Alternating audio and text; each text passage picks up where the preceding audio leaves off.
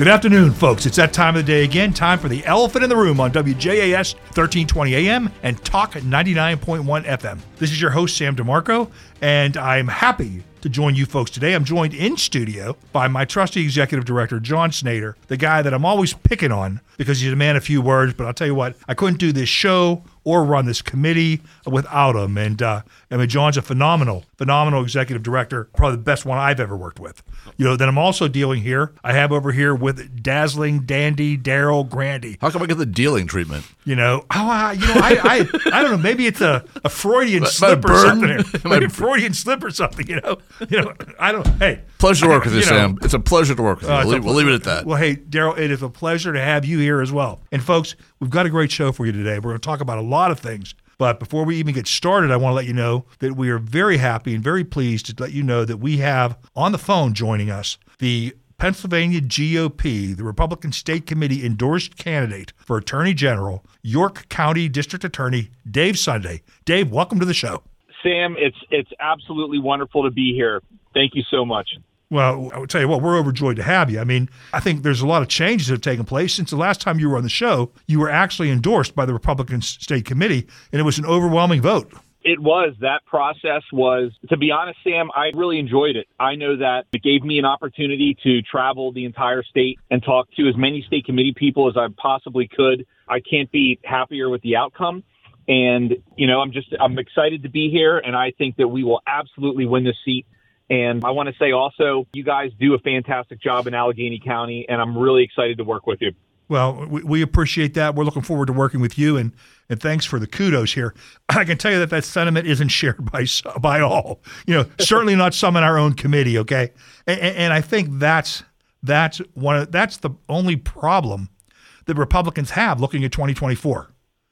I mean, well, I know, Sam, I don't know if you were on when I received the endorsement. One of the comments that I made was that, as you know, I was in the Navy, and I was on a ship with about 230 crew members. We traveled all over the world, Persian Gulf, during Desert Strike, all kinds of places. And we had a ship that was filled with sailors from all over the country, from different walks of life, from different backgrounds. And the reality is we had a single mission. And our mission was to keep the United States safe and to do so, at sea in very difficult circumstances. And I will tell you, Sam, that we all rowed in the same direction, and we achieved our goal and the mission that was given to us by our captain. And I think that the reality is, as a party, we need to all row in the same direction because we will never win unless we do it as a team. Amen, Dave. I couldn't agree with you more. And that's what I try to tell people. When I was in the Marine Corps, we had a singular mission. We didn't focus on what separated us or divided us. We focused on what united us. Same thing when I was a walk-on at the University of Pittsburgh for the football team back in 1980, okay? And this is the challenge that we have.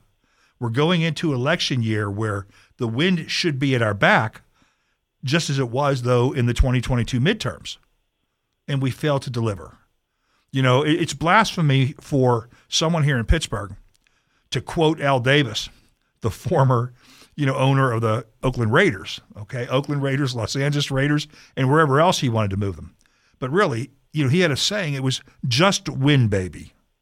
Just win, okay? And that's the mission that we have to have. That's what we have to do here in 2024 if we're going to save this country and if we're going to save this Commonwealth. And, you're going to be a big part of what we do to try to save this Commonwealth. So, we look forward to working with you and helping elect you, and we look forward to hearing more about your plans for Attorney General here in the Commonwealth of Pennsylvania. Sam, to the point about working together as a team, we've achieved amazing things here in York County. And for those that don't know, York, it's a big county. We go from Harrisburg down to the border with Baltimore County. And we have a very, very big criminal caseload. And we've been able to decrease crime tremendously, 41% since a 10-year high, 30% during my time since I've been elected. And in addition to that, we've decreased gang shootings, for example, by 80%. And one of the ways that we have been able to do that is by working together as a team, by collaborating. As a prosecutor, we do everything in our power to keep the community safe.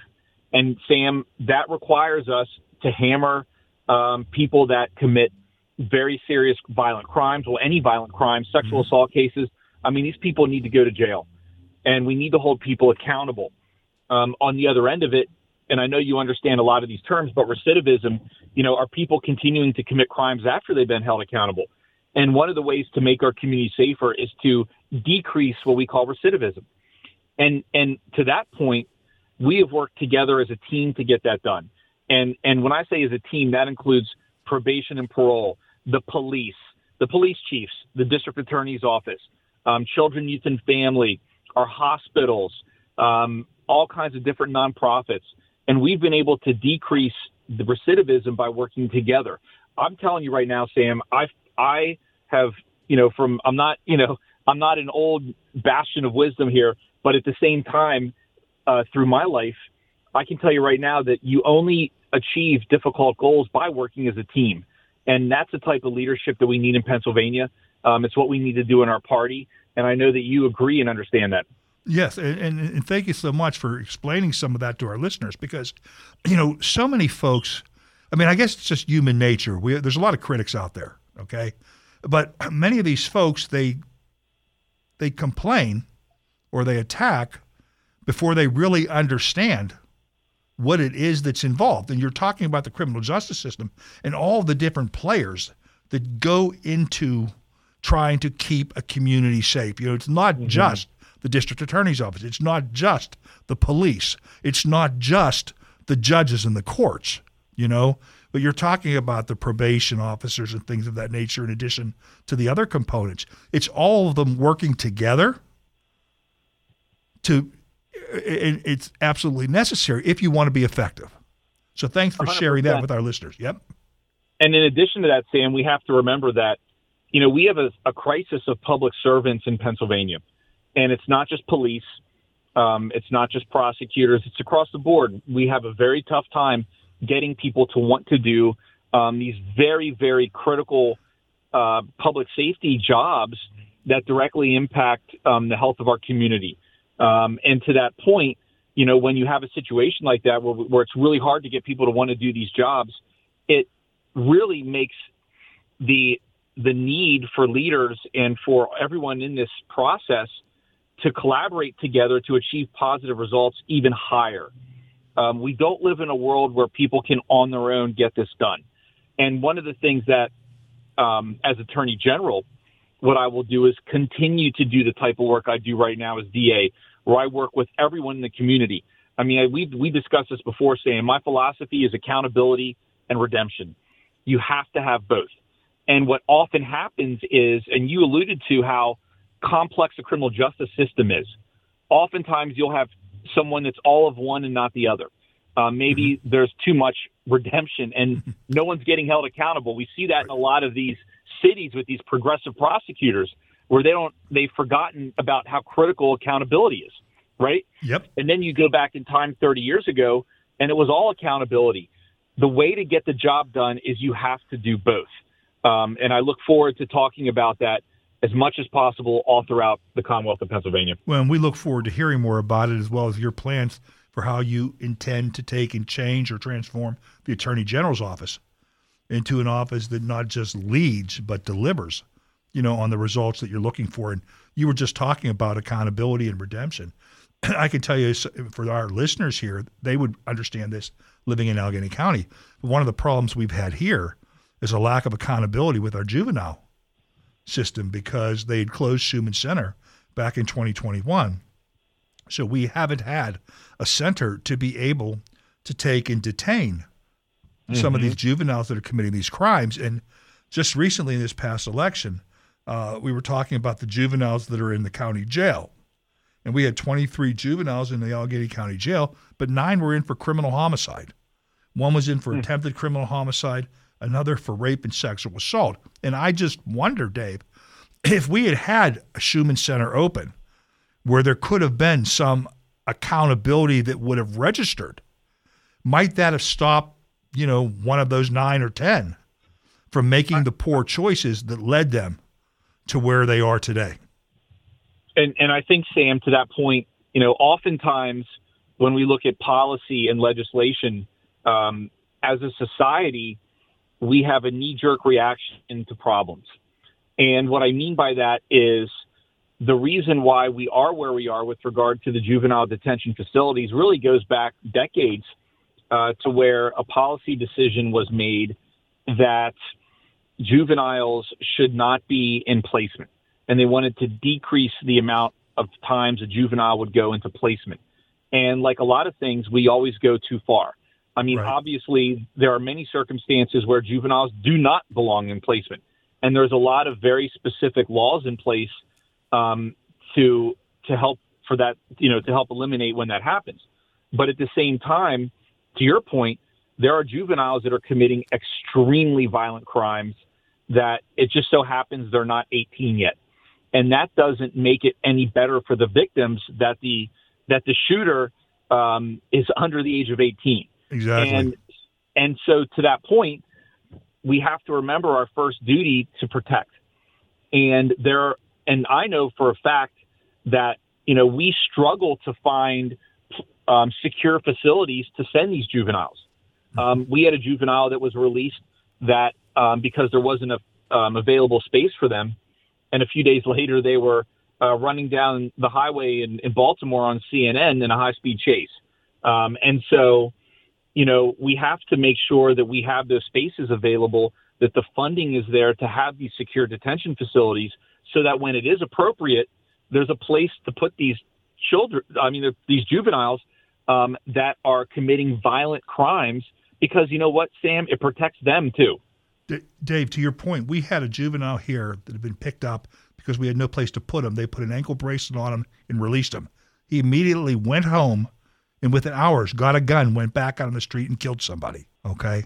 So, I mean, we've seen it and lived it firsthand here, and we anticipate Schumann Center being open up in April. But, as you were saying earlier, that's only part of the issue. You mentioned a few minutes ago, you talked about how we're at a critical shortage of first responders, people going into law enforcement and things like that. And when I talk to members of the Allegheny County Chiefs of Police Association and, our SHACOG partners, they'll tell me that, they used to hold these tests for folks that were applying and they would get hundreds of applicants, and now they're lucky if they get, a dozen or 10. And that's because, in my view, at least two reasons. One, in the aftermath of the George Floyd case, the attacks, well, actually three. In the aftermath of the George Floyd case, the attacks on police, and the calls to defund them. Two, they don't believe that their elected officials are going to have their back, and then three, this attack on police officers nationwide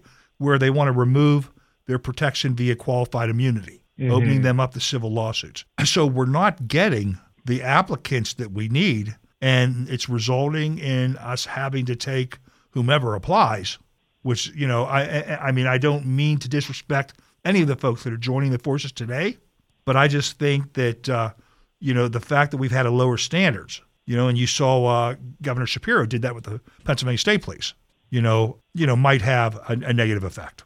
You make a really good point there, Sam. And one of the things that is a challenge is the fact that, police officers go into the most dangerous situations, some of the most dangerous situations in our society.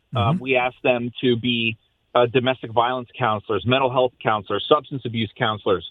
We ask them to be able to handle any situation and have the answer to that situation in a split second when we're talking about people that might be overdosing, people that are fighting each other.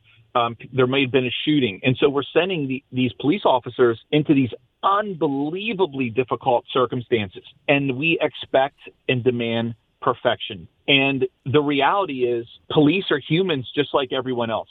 They have families. They go to work. They want to come home and see their loved ones.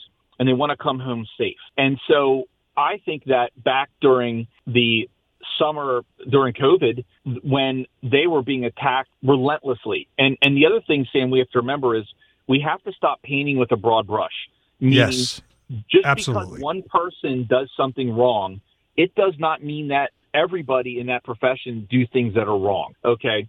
And so during that time period when it was a relentless assault in the media, on social media, everywhere you look, against people that are putting their lives on the line every day, we should not be surprised that we're in the situation that we're at now. And in a country, Sam, where we're so blessed that when we call 911, someone shows up at our house, we need to really wrap our heads around this and decide if that's how we want it to continue. No, I couldn't have said it better, Dave. So let me ask you a question. If you were elected to be the Attorney General, how would you lead on this issue? How would you try to take and support law enforcement officers across the Commonwealth, but also to try to, well, more importantly, to keep the residents of this Commonwealth safe? Well, so there's numerous questions there. I think to start with, one of the things that the Attorney General has, similar to district attorneys in their counties, you have a voice, and you have the ability to publicly stand up for what you believe in and publicly support our public servants that need that.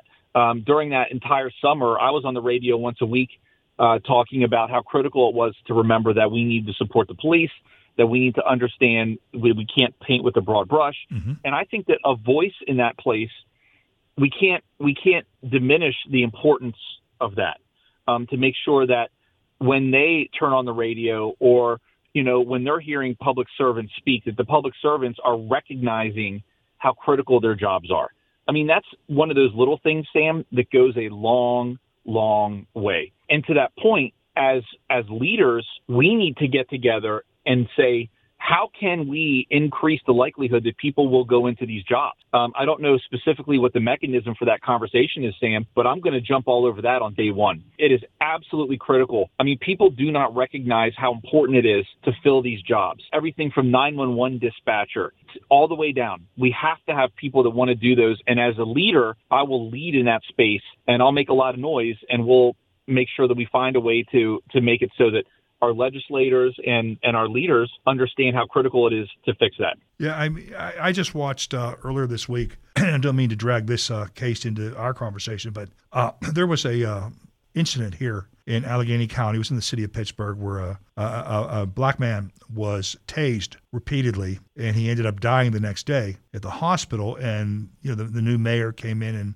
fired a number of the officers. And this occurred a few years ago. Well, his attorney just released the body-worn camera and other camera footage a couple days ago, earlier this week. One of the things that struck me was how long it took backup to get to this officer. You had one officer dealing with this individual who wasn't cooperating and complying, and he was resisting, and the officer was by himself. And folks, were some of the complaints were, why didn't he just wrestle with him? And not understanding that you never do that when you have a gun on your hip, because if there's a gun there, it's a gunfight, okay? But it struck me as just how long it took for help to get there, and you just wonder if some of these departments being undermanned, helps contribute to some of these these bad results. Well, and to that point, this is a really good point, Sam, because one of the number one issues facing our community that is impacting the criminal justice system, in addition to obviously opioids, fentanyl, and the border, that's a whole other conversation,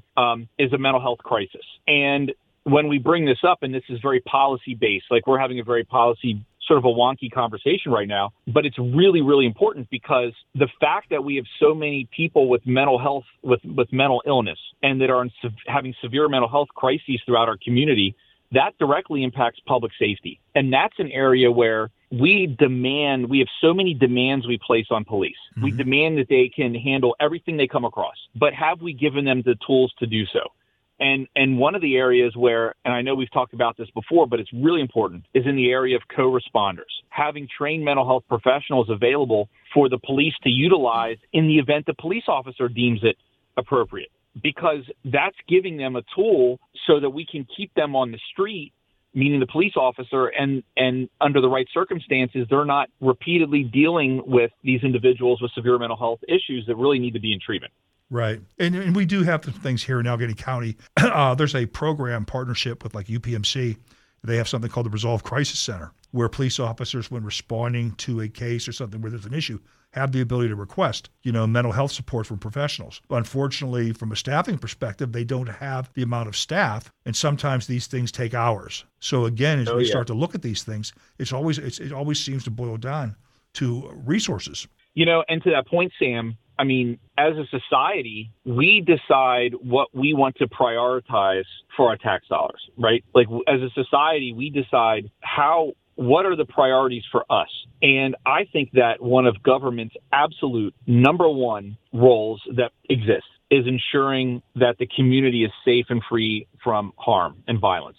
Mm-hmm. And so to that point, if we as a society are very serious about that, then, we need to have those conversations and get resources where they need to be, because this impacts, this impacts our economic situation. It impacts our communities. It impacts children's education. Until we get this these public safety issues under control, then it's really difficult to excel in the places that we need to excel. Oh, absolutely. Folks, we're talking here with Dave Sunday, York County District Attorney and the GOP endorsed candidate for Pennsylvania Attorney General. And Dave, you're sharing a lot of great stuff with us here on your perspective on what we need to do here, not just in Pennsylvania, but these things that you're talking about could be implemented anywhere, where folks are dealing with, issues such as crime and public safety. Absolutely. And also, Sam, when you look at it, so for example, when we look at our police officers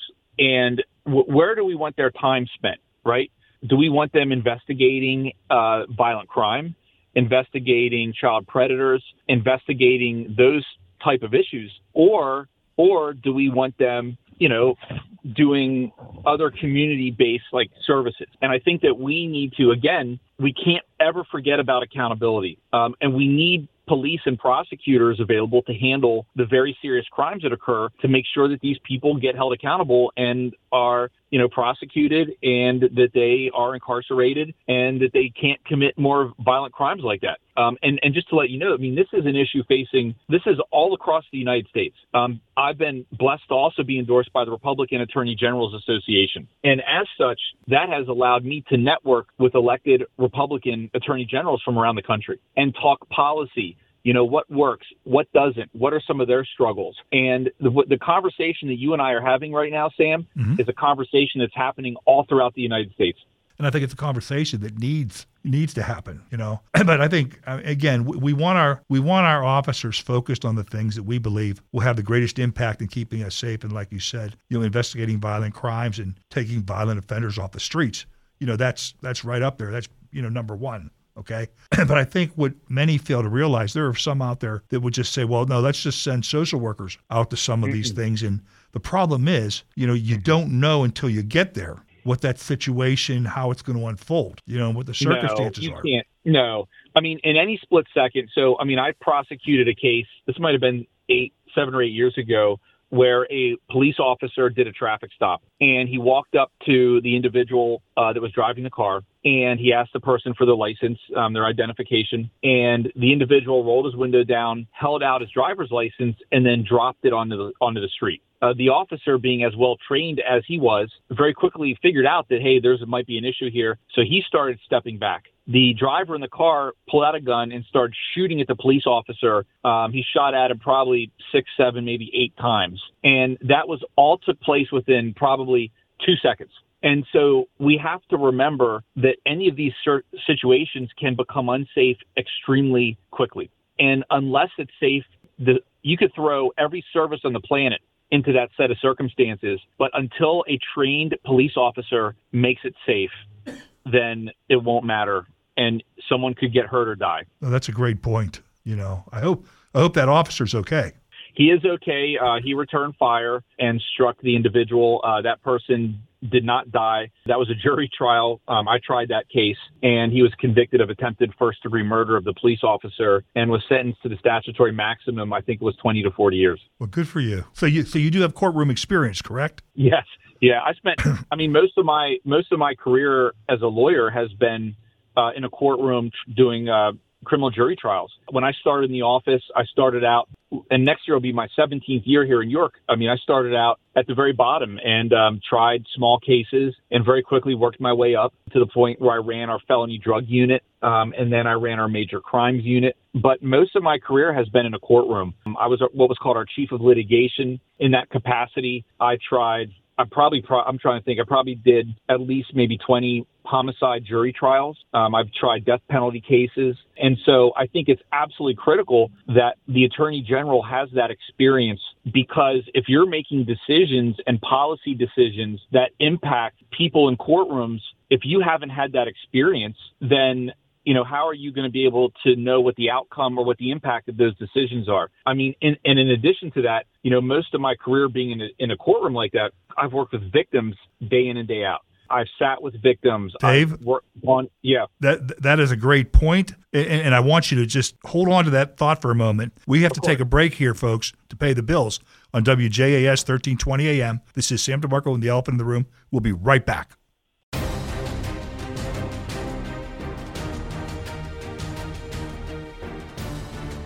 Folks, welcome back to the Elephant in the Room on WJAS 1320 AM and 99.1 FM Talk.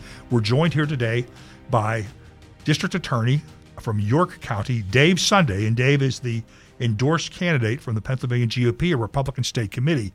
And Dave, in our last segment, we were just talking about your courtroom experience. And for our listeners who may recall, they may think that that's a silly question that I would ask that, but it's not, because our last Attorney General, and current Governor Josh Shapiro, I don't believe ever tried a case in a courtroom.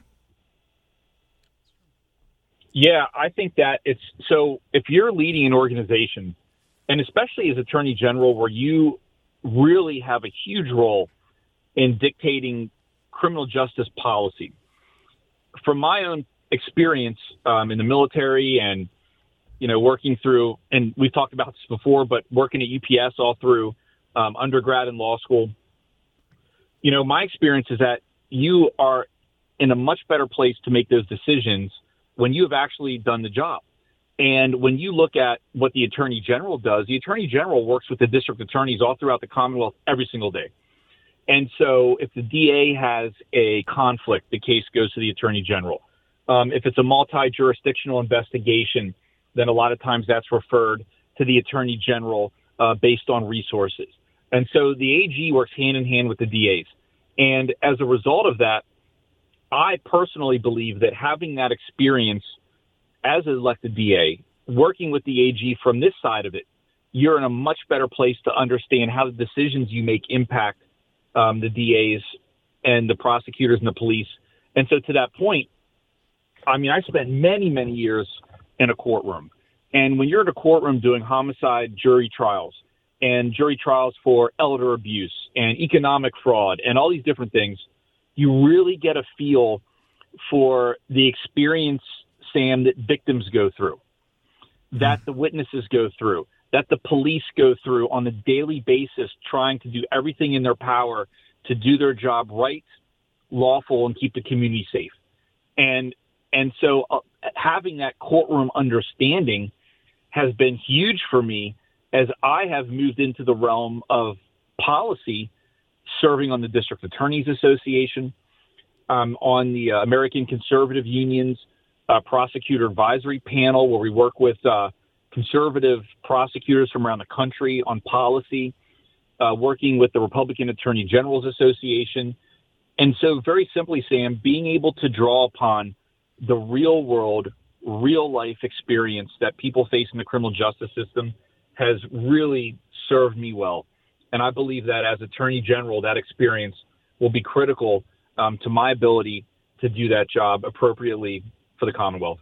Well, one of the reasons why I was one of your biggest supporters, at least out here in these parts, was because I'd had the opportunity to meet with you and to talk with you, because you've been on this campaign trail, and even before you ran an official campaign, but you were talking to folks and you were telling them who you are and about your views on public safety and what you'd been able to do and accomplish in your county. And, I was heavily involved in the district attorney's race here in Allegheny County, this past year throughout most of 2023. And we had multiple conversations then talking about what the right path forward was. So, I really am excited about your candidacy. I think you are the right guy or the right candidate, for this role. And just hope that we're able to get Republicans to come together, put aside their differences, stop whining and complaining about Taylor Swift. Okay. It's unbelievable, right? You know what, Sam? I was really hoping we would make it through this without the name Taylor Swift coming up. I really was. I was hoping we'd get there. Well, I got to ask you, York County, I mean, are you Steelers, Eagles, or Ravens fan?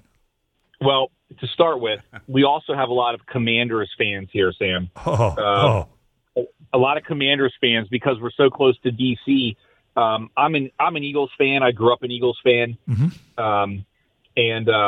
Don't hold that against me, please. I won't. Others may, but I won't. I know. I mean, I'm not one of those people that says, well, depending upon where I am in the state, because true football fans know that that's not the way it works. Well, I feel sad for the Commanders fans. Those folks are like Pirates fans here in Pittsburgh, okay? When they changed the name from Redskins, I know it disappointed an entire, fan base there. But and then I think it was devastating for that fan base. And then remember, Sam, they became the Washington football team for a season. Right? Yes. Then they come up with Commanders. Who knows what's next? I mean, and this is you know what? I am not going to use the valuable time we have with you to get into a rant about some of the craziness that's going around this country. But I appreciate that. So what else would you like to do as Attorney General? Well, we have to ask ourselves, what are the largest issues facing our communities? And we talked about mental health. The opioid, so the fentanyl crisis is, I'm going to say right now, anecdotally, that it is probably driving at least 70% of the crime in Pennsylvania. Crime is either directly or tangentially related to drug abuse. And that is really important to understand, because if we want to make the community safer, we've got to go full bore and do everything we can to attack the fentanyl epidemic. I mean, when I was a kid, Sam, if you misbehaved a little bit, you might have maybe a hangover, okay? And I'm not saying that was me, but I'm just saying for some people.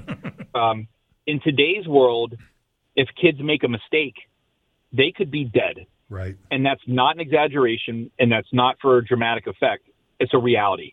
And the stakes now are so much higher for parents, for children, for police, for prosecutors, because of how deadly these drugs are and how they are in everything. I mean, this epidemic is impacting. I mean, think about armed robberies. What's driving them? Burglaries in homes, stealing cars. When you look at a lot of serious domestic violence cases, someone's on drugs or there's a mental illness or something of that nature.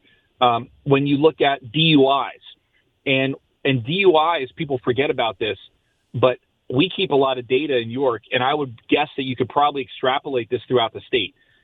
Over half of our DUIs are either drug DUIs or drug and alcohol combined.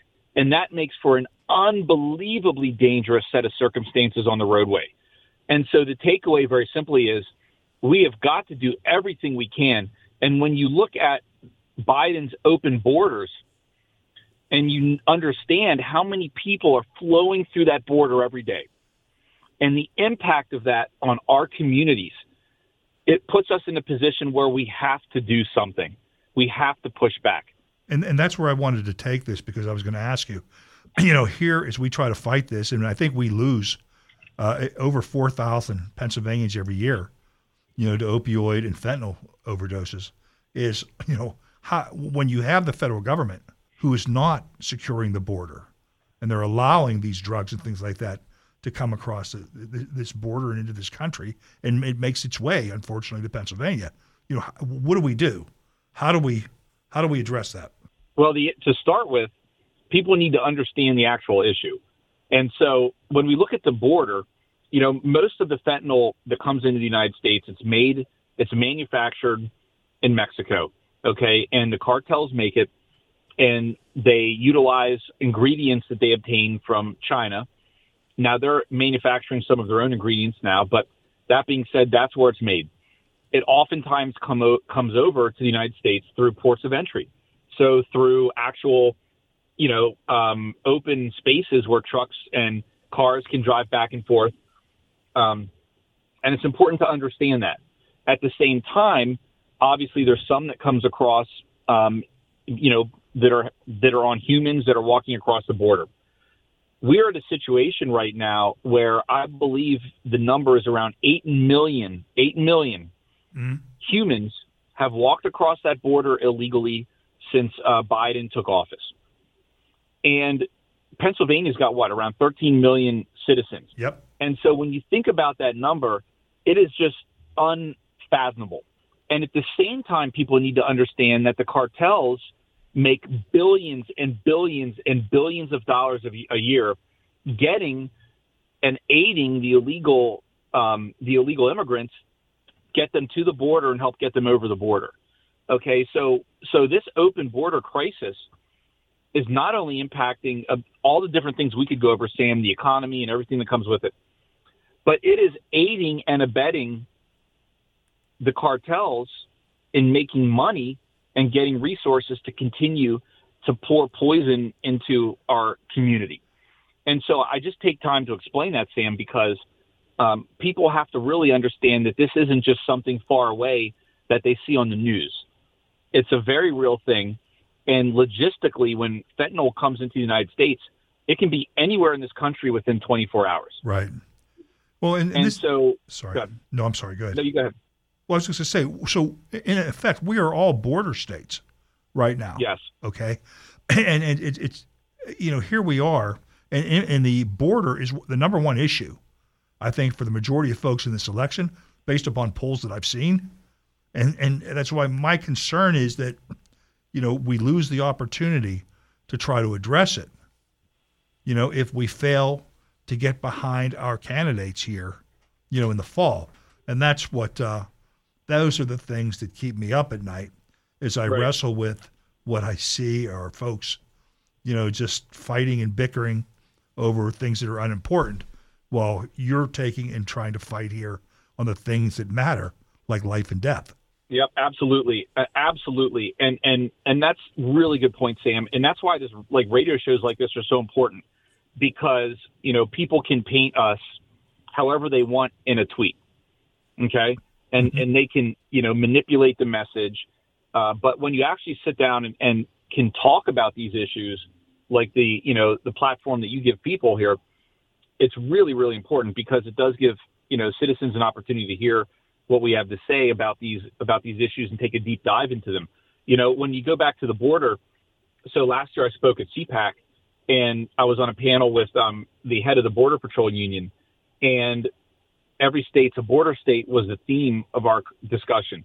And we discussed fentanyl, we discussed human trafficking.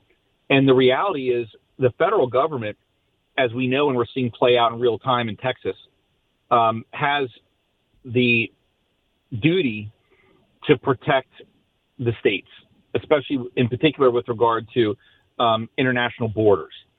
And so as an attorney general, the question will become, what legal mechanisms exist to try to put us in a position where we can keep Pennsylvanians safe. I mean, the major impact on us from the lens that I look at the world as a prosecutor is the unbelievable flow of these illegal drugs into our community. And so what I can say is I will be very creative. I will work with Republican attorney generals from around the country to get ideas. I will work with our community, not just the Republican community. I will work with our entire community and talk to everybody to understand, what they're dealing with, so that we can try to provide DAs with the support that they need, to provide the community with what they need, and to do everything I can to stem the flow of fentanyl coming into our community. I mean, Sam, I take this very seriously. This is really one of the absolute total reasons why I am running for attorney general. I've been fighting drugs in our community for a long, long time, even back to the point where when I was in the Navy, my ship did counter drug ops in Central and South America where we boarded drug runners' vessels. And never back then, Sam, would I have ever imagined that, almost 30 years later, this is the same fight that I would be having, but from home. No, you would have thought that we would have done something to have addressed this or fixed this by now. And, the reason I was asking about that was because, the former Attorney General, Josh Shapiro, liked to join lawsuits against the federal government, on issues that were important to him or his party. Now, I know you have too much integrity to do anything that was based solely on the party, but would you be willing to take and sue the federal government if you felt there were issues that were negatively impacting the welfare of the residents of the Commonwealth of Pennsylvania? Absolutely, Sam. If it's an issue that is harming Pennsylvanians, and if it's legally sound and we have a good faith basis to do it, then I would absolutely consider that. My job currently is a DA, and I can tell you, Sam, you often know how people will react in future jobs by how they're handling the one they currently have. Mm-hmm. This job as lead prosecutor, as chief law enforcement officer in a large county, and as the attorney general, you have a duty to every citizen. And whether you're a Democrat or a Republican or whatever you might be, your job is to do everything in your power to keep the citizens safe. And when as a society, prosecutors do utilize their powers based on political circumstances, that sets up an environment where our democracy is truly in trouble. We can never let that happen. You can never have prosecutors that do that. And I have never done that in all of my time, and I would never do it.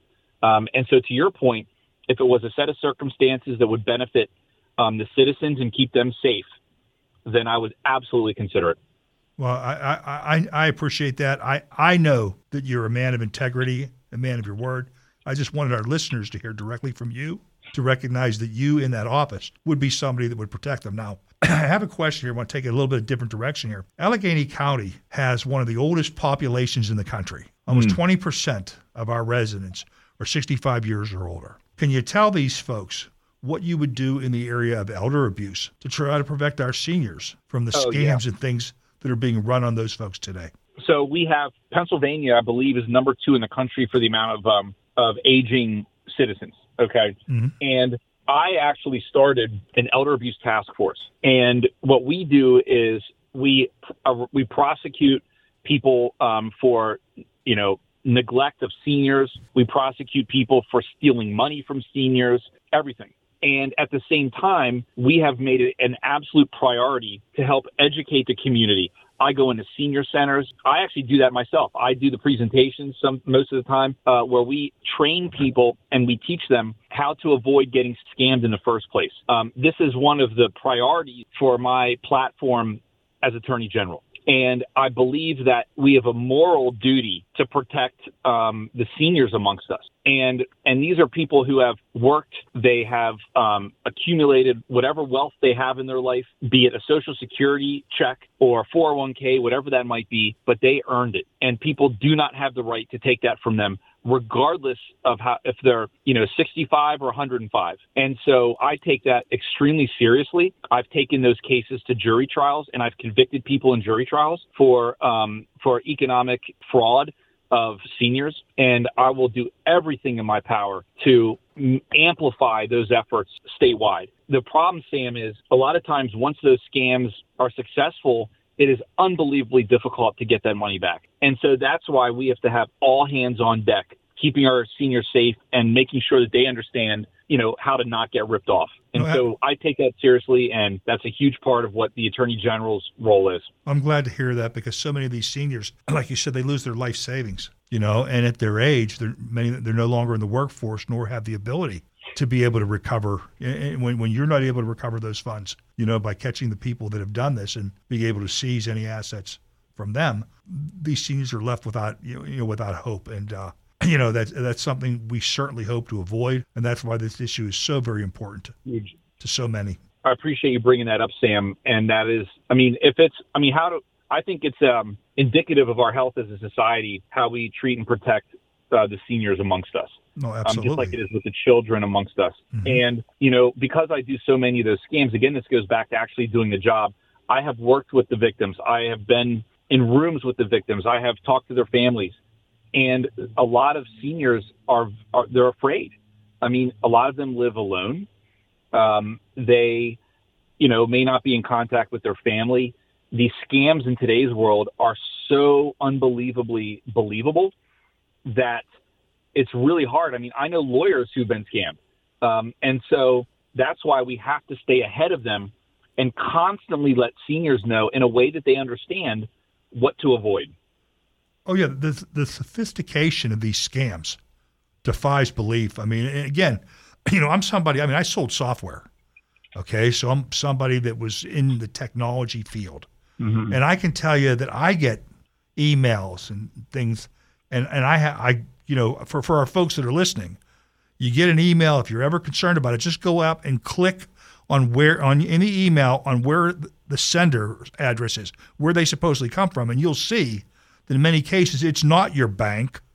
It's not Amazon, or or American Express or anyone else, but there's multiple, periods in there or or it's just an address. These folks are scammers just looking to it's called phishing. What they're trying to do is to try to see if someone will take and click on that and give them your identifying information, and then they'll take and raid your account, Yep. But it is very sophisticated. And then the phone calls as well. I tell them, send me something in the mail.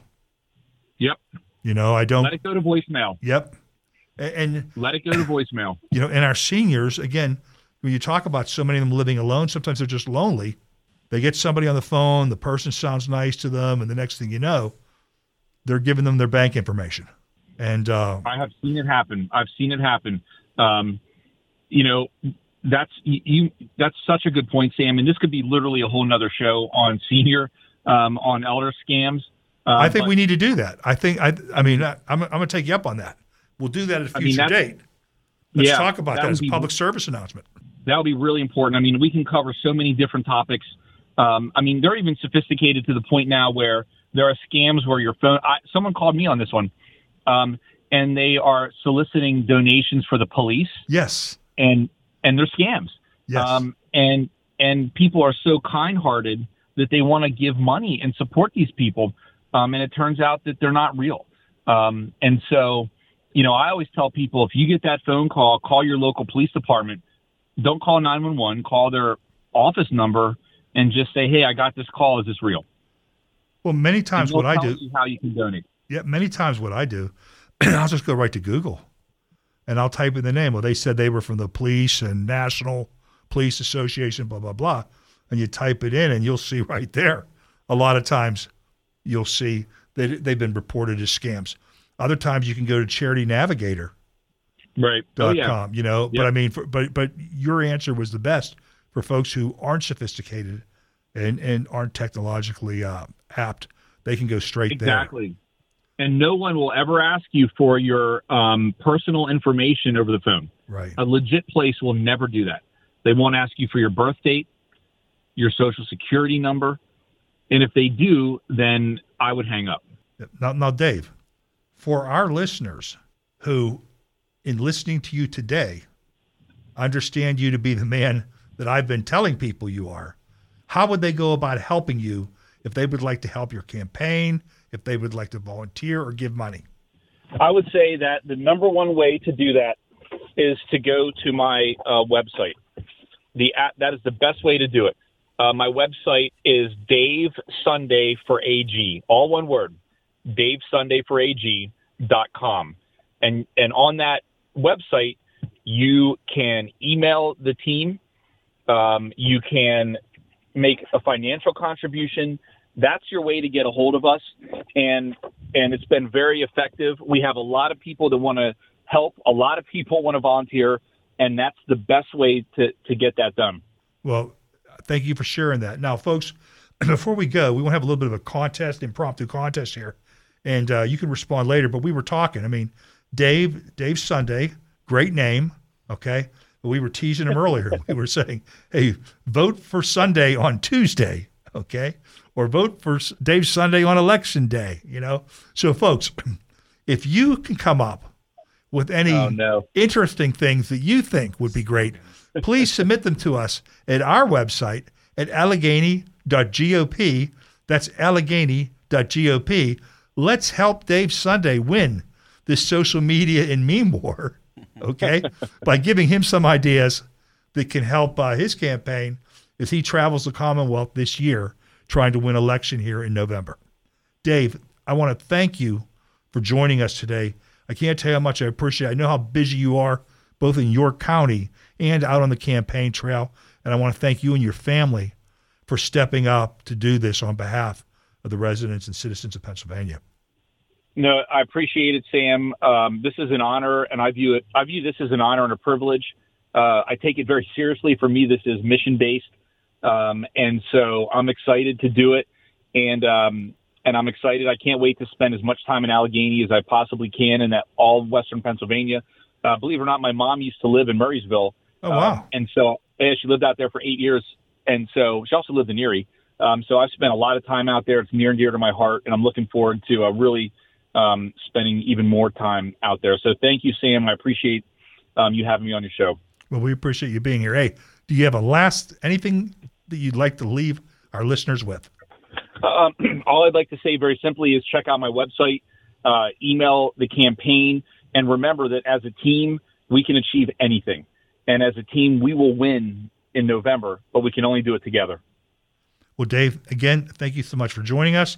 And folks, that's it for the Elephant in the Room here on WJAS 1320 AM and 99.1 FM Talk. This is your host, Sam DeMarco. Look forward to seeing you next week. Have a great weekend.